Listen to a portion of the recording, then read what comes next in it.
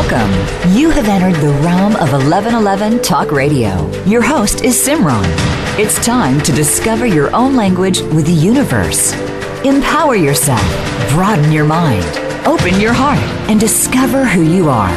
Now, here's your host, Simran.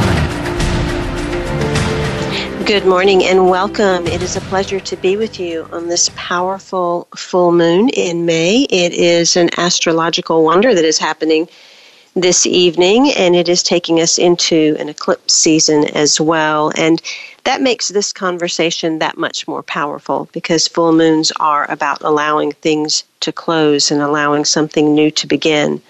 Oftentimes, grief is the emotion and the experience that we most try to avoid. We have become a very heady society, very much living in our minds, and so it's easier to live from the neck up than to feel everything that is coursing through our blood and our bone from the neck down.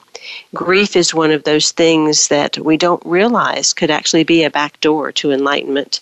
It opens us to many different things, but most of all, to a sense of deep peace. But we have to go through that birth canal in order to get there.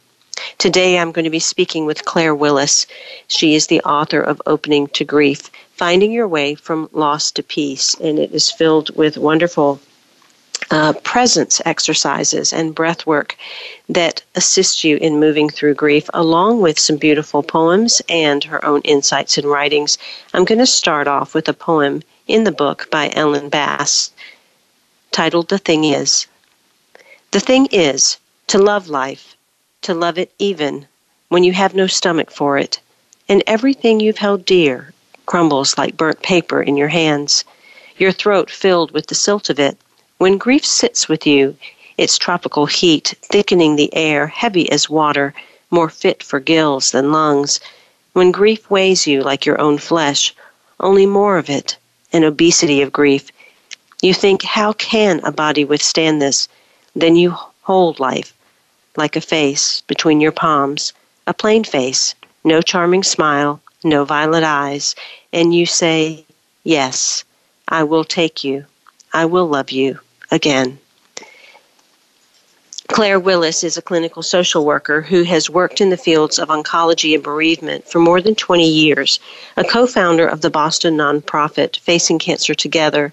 Claire has led bereavement, end-of-life support, and therapeutic writing groups. She's co-taught spiritual resources for healing and mind, body, and soul at Andover Newton Theological School. She maintains a private practice in Brookline, Massachusetts, and as a lay Buddhist chaplain ordained by Joan Halifax.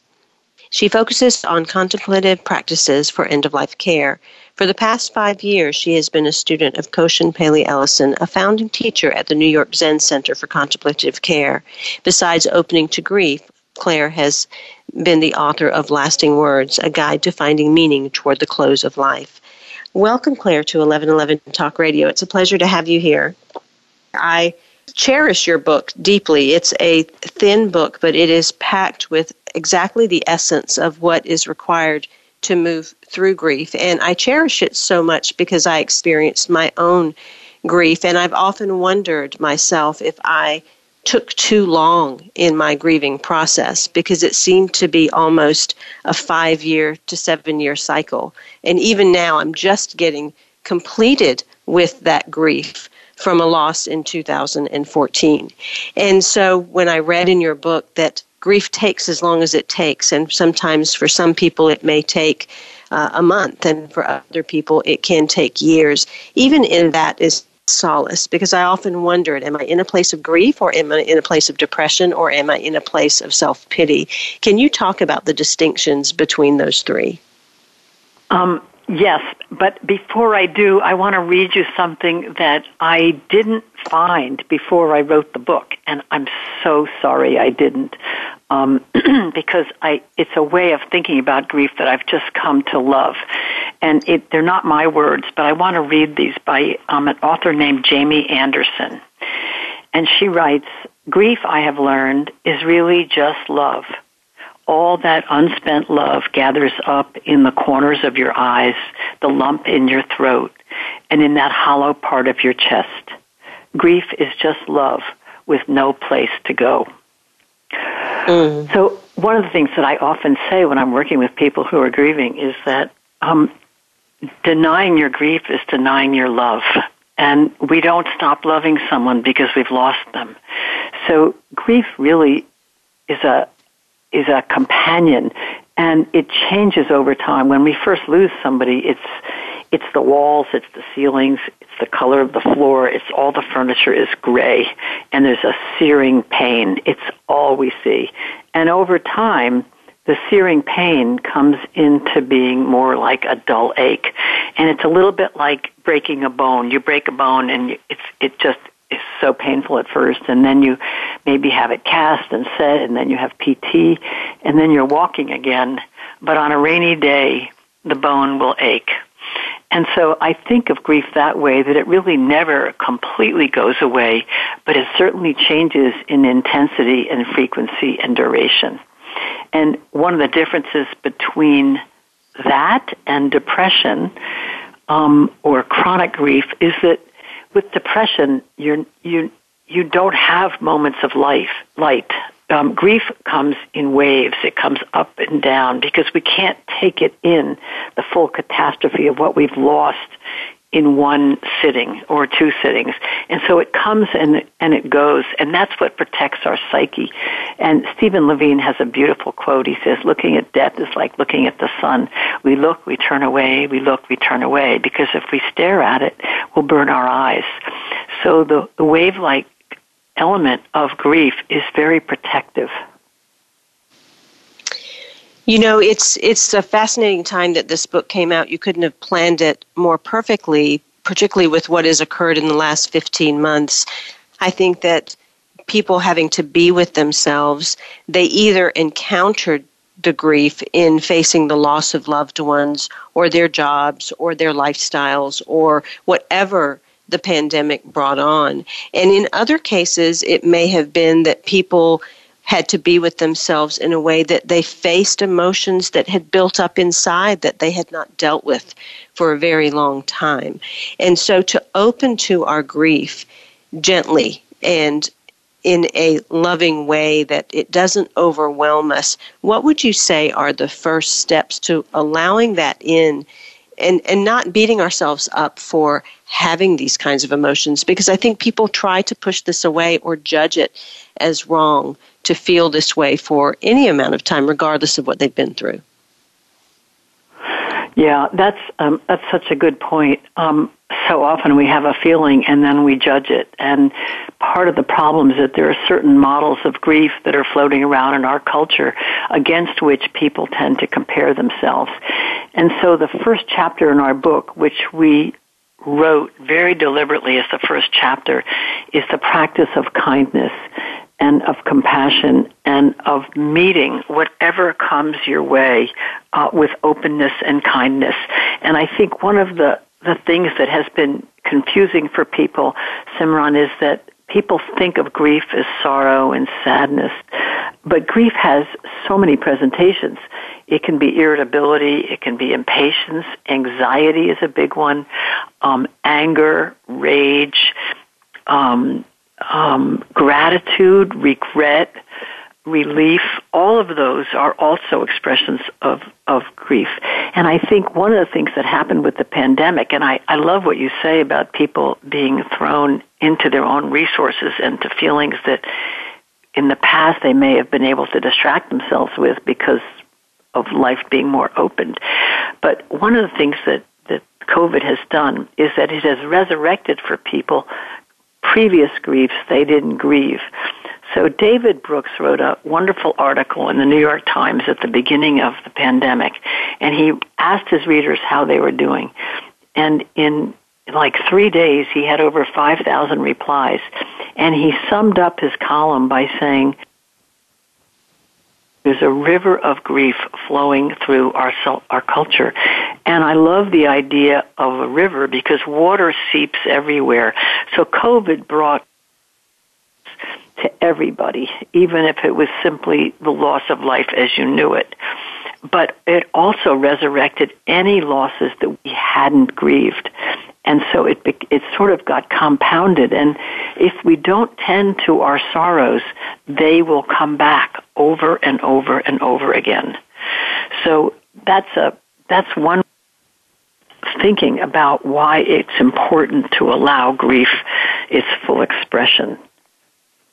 I love how you identified grief as having many faces. And as you were speaking, I was thinking about all of the other things that have taken place in our country, particularly over the past few years, and whether we look at things from a political standpoint, whether we look at some of the social activism, whether we look at the situations of violence or Black Lives Matter or issues around women, and all these things could have had the faces of anger and protest and rising up or frustration and all that comes with that.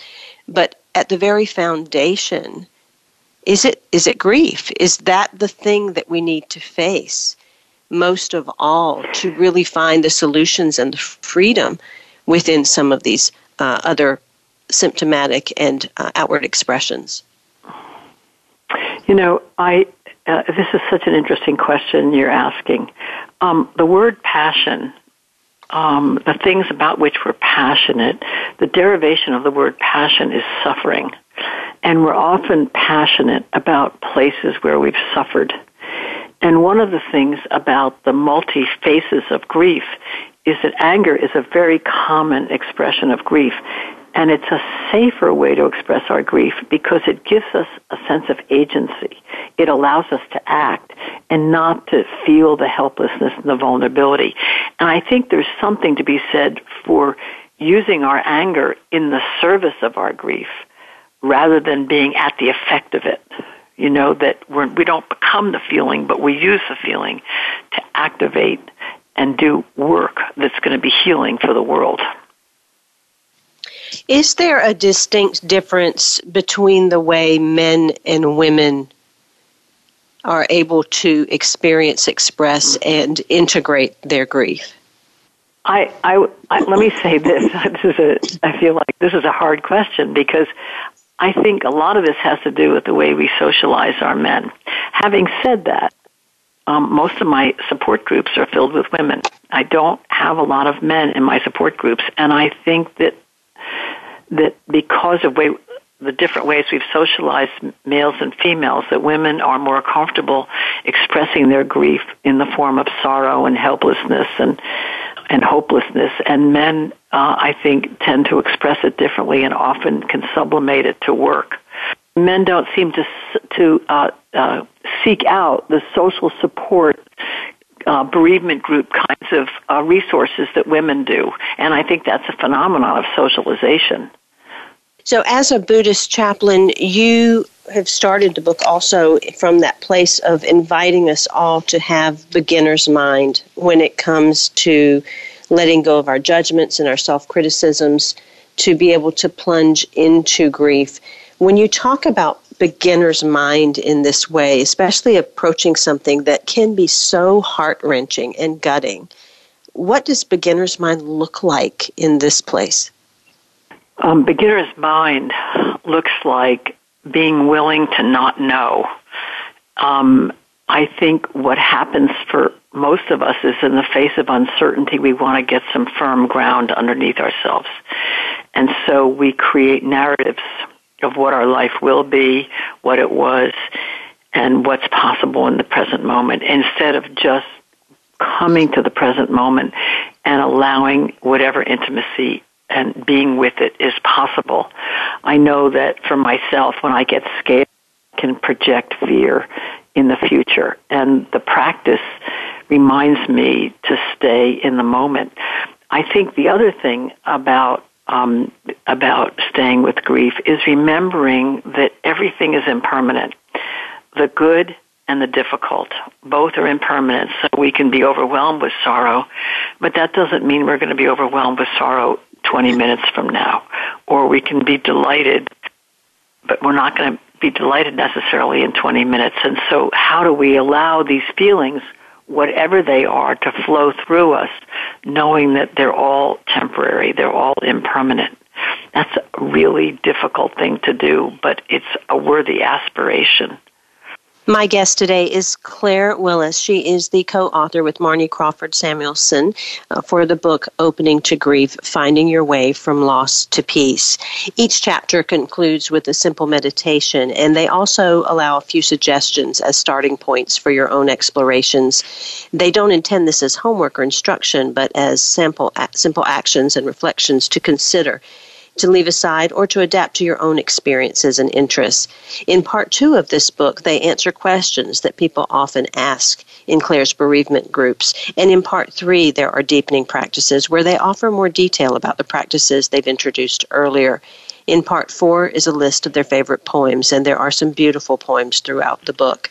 If there is one book that you pick up this year, I highly recommend you pick up Opening to Grief. For each one of us to face our grief, to hold it, to absorb it, and to allow it to fully anchor in and release, we open ourselves to more aliveness in our lives and to more joy and peace. We also are the example to other people in how to walk through some of the most difficult things while also still living a life of full aliveness. You can find out more about Claire's book at openingtogrief.com. That's openingtogrief.com. Once again, pick up your copy of Opening to Grief, and while you're at it, you can also pick up her additional book, which is Lasting Words, A Guide to Finding Meaning Toward the Close of Life. We'll be right back after these messages.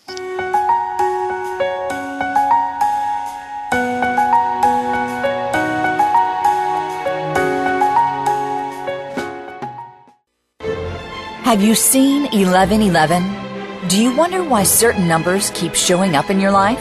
11, 111, 22, 33, 444? People all over the world are seeing 1111 and learning the language of universal communication. Subscribe to 1111 Magazine today. www.1111mag.com. 1111 Magazine is a bi-monthly print publication that offers a rich, multi-sensory experience. As you engage with experts and topics of consciousness, become enlightened, empowered, and energized, so you live a passionate and authentic life of conscious choices. 1111 Magazine, a daily staple for lifting the mindset, discovering the heart, and stepping into conscious living.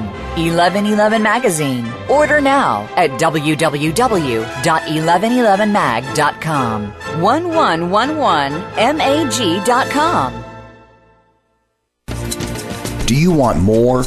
More joy, more abundance, more power and presence? How would it feel to have more loving relationships?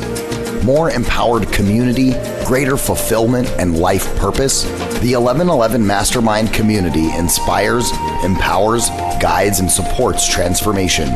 Shift your mind, expand your heart, deepen insights, let go and chart a new course, dream a new dream. The 1111 Mastermind community is an online portal for personal transformation and soulful expansion. Go to courses.1111mag.com. That's courses.1111mag.com. Change begins with you. Let it be simple, convenient, and transformative. The time is now. Step through the 1111 gateway. Courses.1111mag.com. Find out what makes the most successful people tick. Keep listening to the Voice America Empowerment Channel. VoiceAmericaEmpowerment.com.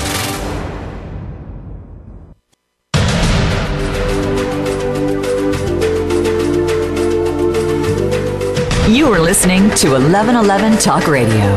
Simran is an award-winning author, publisher of 1111 Magazine, powerful speaker of wisdom, and a life mentor.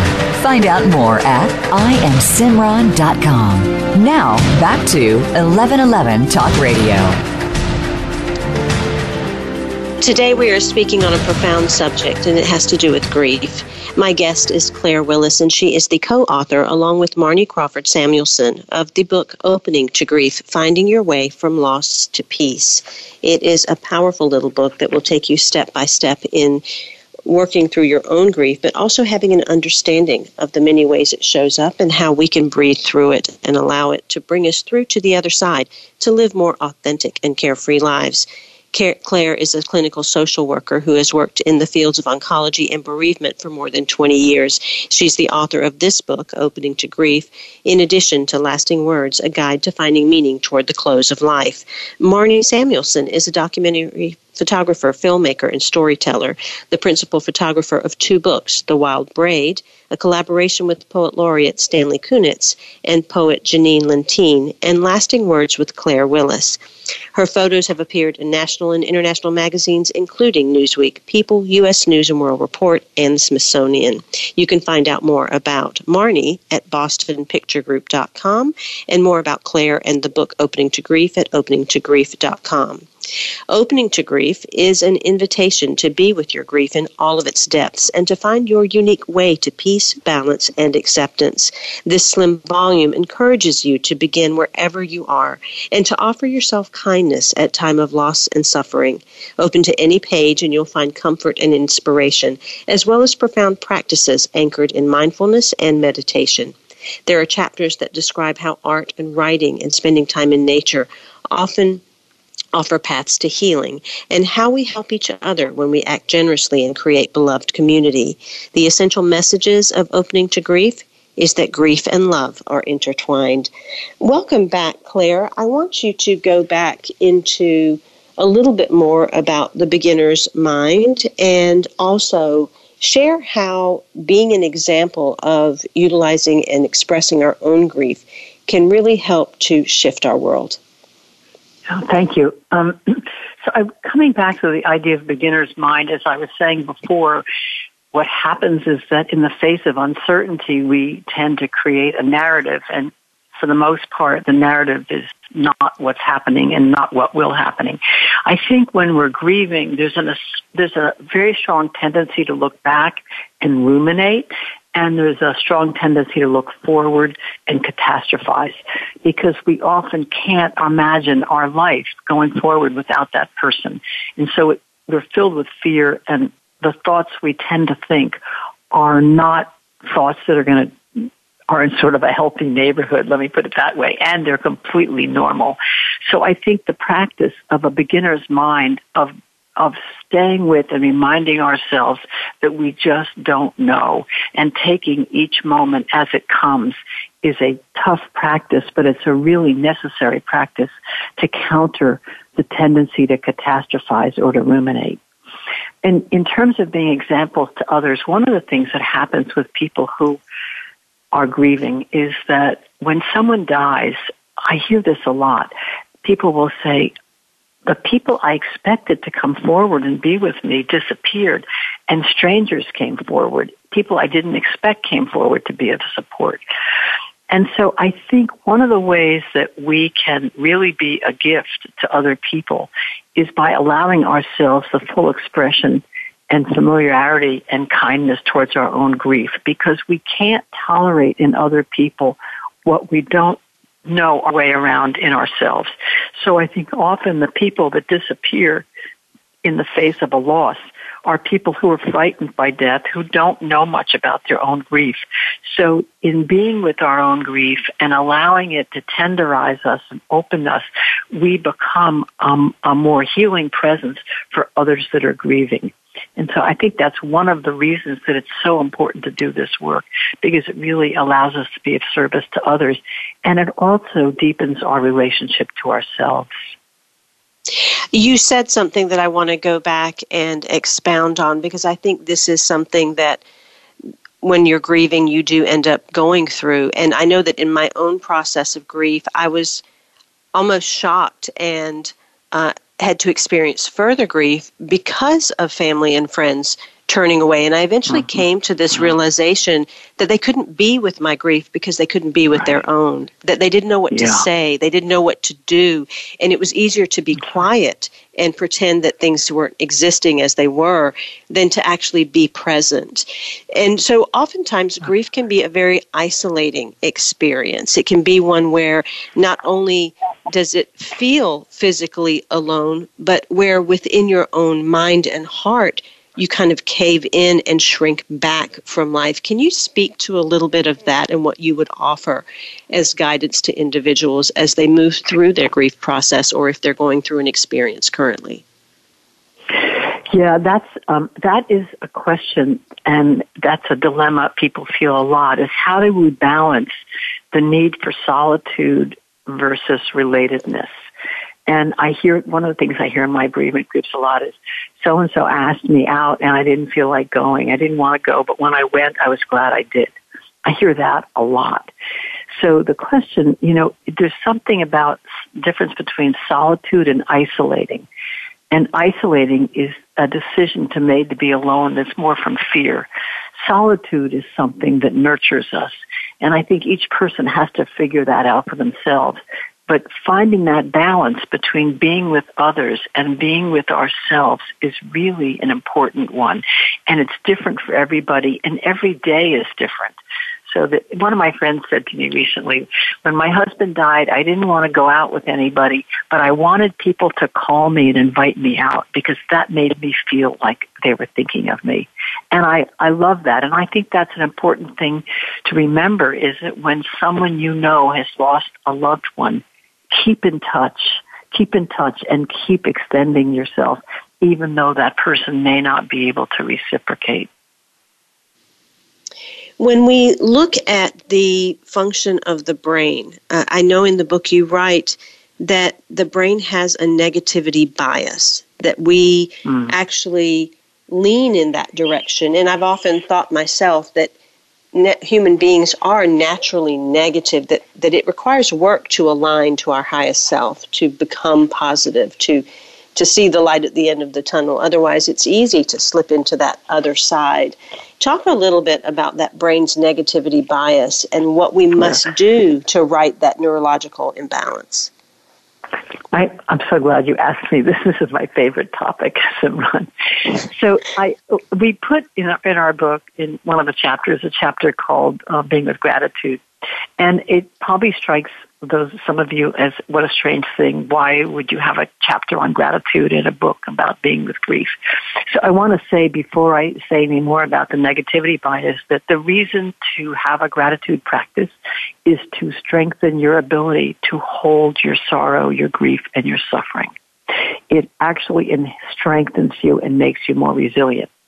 So having said that, this negativity bias is actually something that in ancient times helped us survive. That if we didn't see what was a threat, we would be prey to it. But unfortunately, we continue to be hardwired in that way.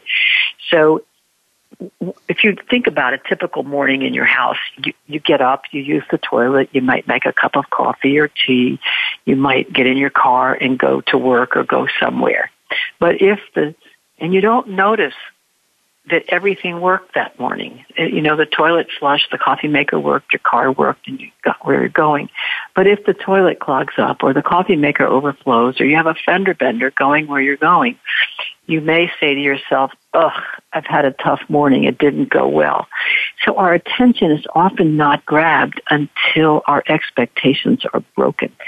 And our minds are hardwired to remember negative things. When something difficult happens, it has a huge impact. And we don't forget the impact. We may forget the details, but we don't forget the impact. When positive things happen to us, they flow through us like water over Teflon. We don't remember them at the same degree we remember the negative. And it just has to do with how we're wired. So one of the ways we can come into more balance, strengthen our resilience, strengthen ourselves to carry more sorrow, is by lingering for 20 to 30 seconds with whatever is beautiful, with whatever is positive. So it's spring here in New England and everything's in bloom. So instead of walking by a bunch of tulips and just noting how beautiful, stopping and really allowing myself to take in the beauty of that through all my senses for 20 to 30 seconds begins to rewire my brain. So one of the things that's really important to remember is that we're not talking about not noticing what's wrong. We're never talking about that, but we're talking about noticing what's right alongside what's wrong so that we make ourselves a lot stronger. In an intimate relationship, it takes 5 to 10 compliments to offset one negative comment. And any of you that are in a marriage or a partnership know how a critical remark can hurt. And it's a lot of work to undo it because the mind, that negative comment, adheres in our memory in a very strong way. So one of the things that we talk about in the book is how important it is at the end of the day to write down 3 to 5 positive things that happen for which you feel grateful.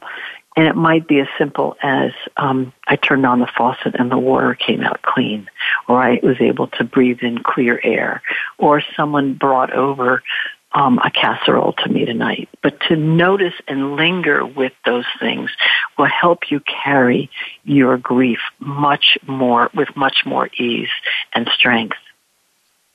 I love some of the poems that you have selected in the book, and David White is one of my favorites. I know that one of his most resonant and haunting poems for me has been the one he titles The Well of Grief.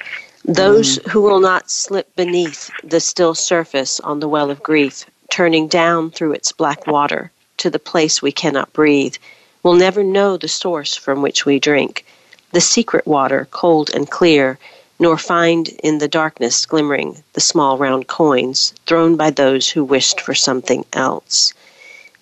Grief can be this overwhelming experience where it feels as if you are suffocating, yet you're still here. And it is this almost cloak that gets worn for a while until it's not there anymore. Can you talk about the time it takes to grieve and how people can learn to simply just be with that and move through the waves that are coming and going to be able to truly transcend the deepest of grief? You know, I think grief just takes as long as it takes, and it's so different for everybody, and a lot of it depends on what's going on in your life at the time of a loss. So I lost my mother in 2001, and it wasn't till it was almost 16 years later when I was going to give a talk at the cemetery where her ashes were that I realized when I drove in the parking lot of the cemetery that it would have been her 100th birthday, and I couldn't stop crying. Now, I hadn't cried about the loss of my mother for years. It had been years. It was 16 years since she died. So that grief didn't go away. But the thing that's important to remember is that it changes in intensity, duration, and frequency over time. And one of the things I think that's a myth that can obstruct our grief is the idea that the first year is the worst.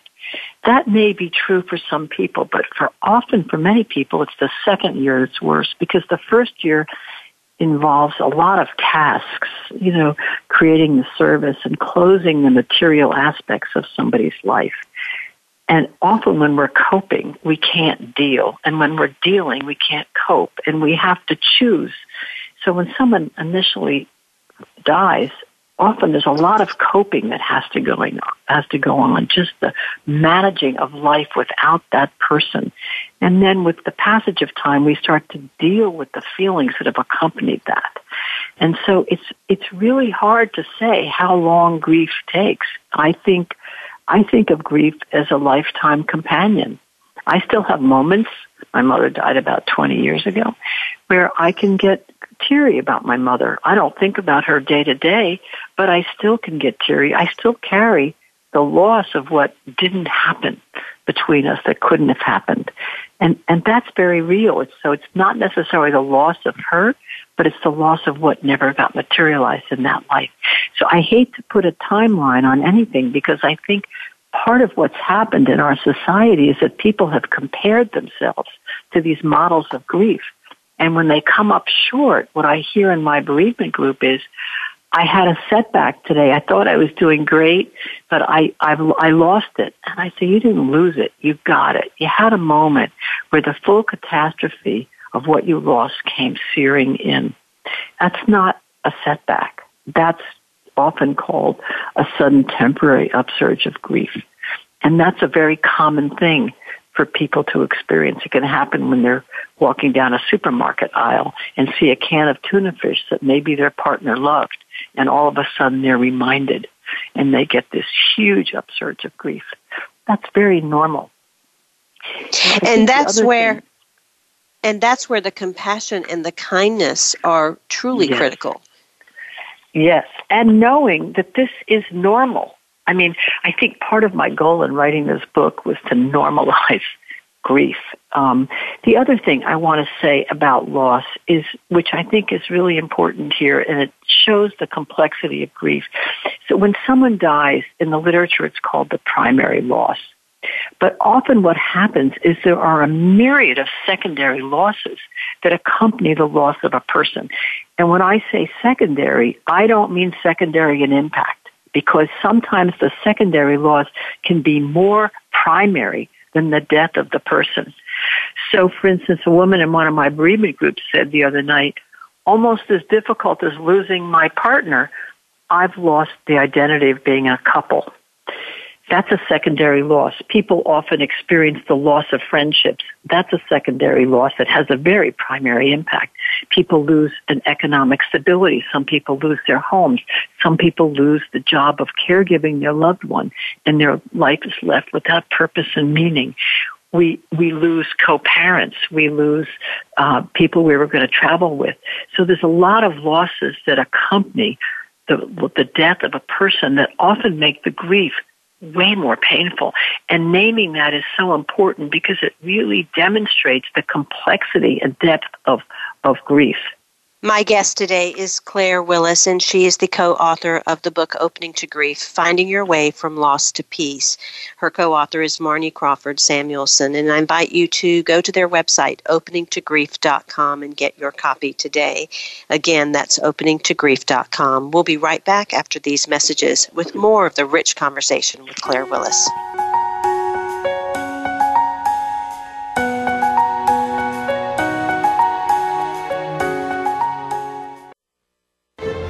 Have you seen 1111? Do you wonder why certain numbers keep showing up in your life? 11, 111, 22, 33, 444? People all over the world are seeing 1111 and learning the language of universal communication. Subscribe to 1111 Magazine today. www.1111mag.com. 1111 Magazine is a bi-monthly print publication that offers a rich multi-sensory experience. As you engage with experts and topics of consciousness, become enlightened, empowered, and energized, so you live a passionate and authentic life of conscious choices. 1111 Magazine, a daily staple for lifting the mindset, discovering the heart, and stepping into conscious living. 1111 Magazine. Order now at www.1111mag.com. 1111mag.com. Do you want more? More joy, more abundance, more power and presence? How would it feel to have more loving relationships? More empowered community, greater fulfillment, and life purpose? The 1111 Mastermind community inspires, empowers, guides, and supports transformation. Shift your mind, expand your heart, deepen insights, let go and chart a new course, dream a new dream. The 1111 Mastermind community is an online portal for personal transformation and soulful expansion. Go to courses.1111mag.com. That's courses.1111mag.com. Change begins with you. Let it be simple, convenient, and transformative. The time is now. Step through the 1111 gateway. Courses.1111mag.com. It's your world. Motivate, change, succeed. VoiceAmericaEmpowerment.com.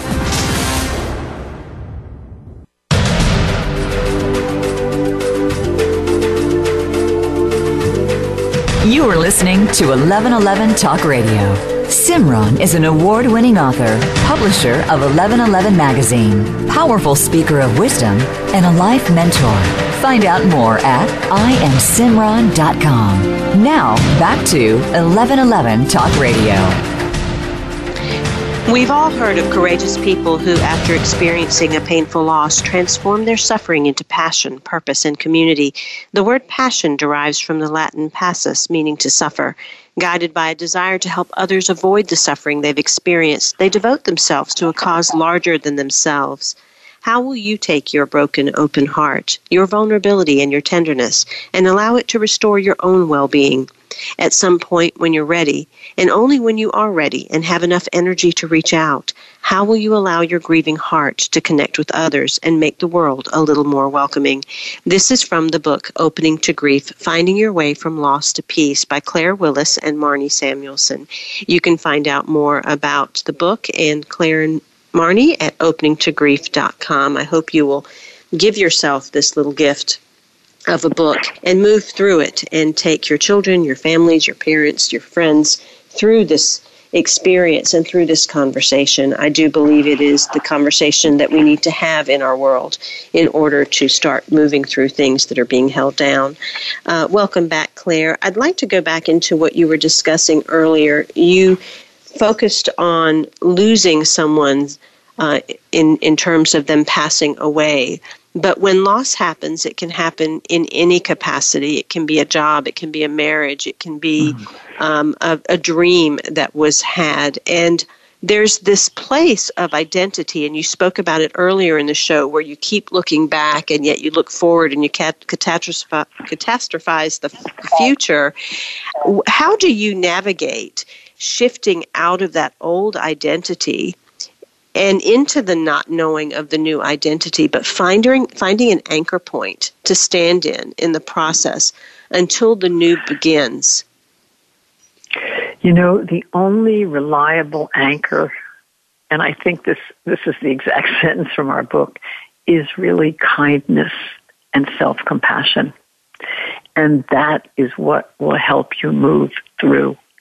I mean, I think each chapter in our book is what I would hope would be a resource for people. And so I think being in the natural world often helps because it doesn't ask anything of us, and it mirrors impermanence, and it mirrors death and loss and rebirth. There's a chapter in our book on writing, and writing can often help people navigate the difficult feelings of grief. Art can, and meditation. There's a number of resources, but the most important is to start with kindness and being able to welcome whatever comes until the new life comes in. And it really takes a lot of patience. As I was moving through my own experience of trauma and grief, I found I had been an avid writer, and I found that I couldn't write anymore, that I had nothing left to say, and it was because I couldn't even speak to what had taken place. I couldn't even explain it or talk about it. And I know you have a poem called Naming that you want to read, but if you could also talk about how grief can often change you from what you've been used to where you have to find something new, which I did. Art was one of those ways that I was able to subconsciously express what I was going through without having to have the words. So the question is, how can grief... Say the question again, Simran. I just want to be clear I understand it. Sure. In terms of letting go of the ways that you knew yourself to be and not being able to identify with words, how does one move forward in expressing what it is that they're going through? Oh, okay, I see, yeah. Well, one of the ways is by art. Some people can create images that are healing for themselves. I often hear people talking about taking bits of clothing from their loved one and sewing something that's beautiful. I think that the way through this is different for each person. You know, for some people, they start cooking and creating different kinds of foods, or foods of the person they lost that they loved. Some people use meditation. A lot of people have used poetry because there's a way that poetry bypasses cognition. And there's something very powerful about reading a poem where someone has written about grief, because you know in that moment that you're not alone and that somebody else has gone before you who's been able to express this as well as they have. Often just sitting in a bereavement group can be incredibly helpful. I always say in my groups that silence is a full form of participation. And I've had people come into my groups and not talk for 4 or 5 weeks. And then when they're ready, they're full of words. But there's an incubation period before sometimes we can use language to describe our experience. In my bereavement groups, I often hear people say, I don't ever want to forget, and then they'll say something about a memory with their loved one. And there's a wonderful little practice called just I remember and fill in the blank, and then I remember again, fill in the blank, I remember. And people have found that really satisfying. I think that one of the things that's important is that, and I was talking a little bit earlier about secondary losses, which are often invisible. And I think one of the things that's really important is to think about naming the losses that go with the primary loss. And I'd like to just read this short little poem, which I think is very poignant. It's called Naming by Carol Lynn Knight. If I name this grief, define it without guilt and redemption, call it drowning, desolation, call it fire and stone, then I'm bound to care for it like a stray cat I name that demands I feed him. He comes and goes, sometimes disappears for days and then returns, insisting that I remember. And I think that poem says something that's really important, which I actually mentioned at the beginning of the interview, that one of the things about COVID is that COVID has opened up griefs we haven't grieved fully before.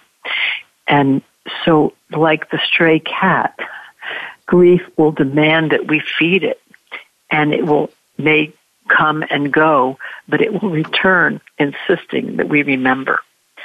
So I think the question is, what is the way that you can most easily be with your grief and allow your heart to open, remembering that grief is an expression of love with no place to go.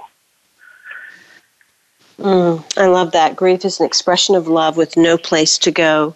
I think much of society follows Elizabeth Kubler-Ross's pattern of grief, and I don't know that my own grief followed that pattern. Can you speak a little bit to, is there a certain ladder of grief that we're going to follow, or is it going to be uniquely different for each person? Oh, thank you so much for this question. So I want to say that Elizabeth Kubler-Ross's work was revolutionary, and it was intended to describe the stages of grief that someone who is dying goes through. It was never intended to be overlaid on people who are grieving. So having said that there are different phases in her model that people may pass through and they may not. But it's very unusual for grief to ever go in a linear fashion. And one of the things that I say in the book, and I couldn't mean it more, that there is as many different expressions of grief as there are people who are grieving. There was a column in the Boston Globe a few years ago written by a woman named Joan Wickersham, who's done written a lot about grief. She had a brother, I think, who suicided. But she talks about going to a cocktail party, and she sees this woman who lost her husband 4 years ago, and every time she meets somebody at the party, she brings up his name. There's another man at the party who lost his wife a year ago, and he has remarried her best friend. And she says, both of these people at this party are living with different expressions of grief. And I think that's the way we have to look at it, that there's no right way to grieve. Of course, there are ways that are self-destructive and hurtful that would merit professional help. But for the most part, everybody knows their way through their own grief, even though they may not know they know their way. But to trust what comes with kindness and acceptance and self-compassion is probably the most important thing. There's actually a poem in my book, an excerpt from a poem by Naomi Shihab Nye, which I would love to just read. Yes, go ahead. From kindness. Before you know kindness as the deepest thing inside, you must know sorrow as the other deepest thing. You must wake up with sorrow. You must speak to it till your voice catches the thread of all sorrows and you see the size of the cloth. Then it is only kindness that makes sense anymore. Only kindness that ties your shoes and sends you out into the day to mail letters and purchase bread. Only kindness that raises its head from the crowd of the world to say, "It is I you have been looking for," and then goes with you everywhere like a shadow or a friend. That's beautiful. Just beautiful. We only have a couple of minutes left, Claire, and I want to ask this just in case this does also speak to anyone. You are a Buddhist chaplain, and you have been in the field of oncology and bereavement for more than 20 years. How have you found the Buddhist philosophy to support you in moving through the many losses that you have to face with patients and people? I think remembering, well, there are a couple of things. One is the truth is that there is suffering, and everybody suffers. And so that I immediately feel a part of the human community by just remembering that. The other thing that's been really helpful for me is to remember the law of impermanence, that nothing is permanent. My teacher talks about our preferences as being the source of all of our suffering, that instead of just being with what is, we always have a preference for how we wish things were different. So what does it mean to really welcome the life that's yours and to work with it as it is, even though it's not what you might have wanted? In fact, it's likely not what you wanted, but it's what you've been given. So what is your grief asking of you? That's what I always say that to people who've been diagnosed with cancer or who are grieving. I'll say, what is it your grief is asking you to cultivate in yourself? What is it calling you to? What is your cancer requiring of you to do that you may not have been able to do before? And I think those are important questions because they're invitational and they open you up to possibilities in what can seem like an impossible situation. Thank you, Claire Willis, for being on 1111 Talk Radio. Thank you for this beautiful, heartfelt, healing, and open conversation when it comes to grief. Pick up your copy of the book, Opening to Grief, Finding Your Way from Loss to Peace. You can go to the website, openingtogrief.com. Until next week, I am Simran, in love, of love, with love, and as love. Be well. Thank you for opening your mind to a new reality, your heart to greater compassion, and your experience of aliveness with 1111 Talk Radio. Join host Simran next Tuesday at 8 a.m. Pacific, 11 a.m. Eastern Time to step through the gateway of conscious living here on the Voice America Empowerment Channel. Remember, you are not on the journey.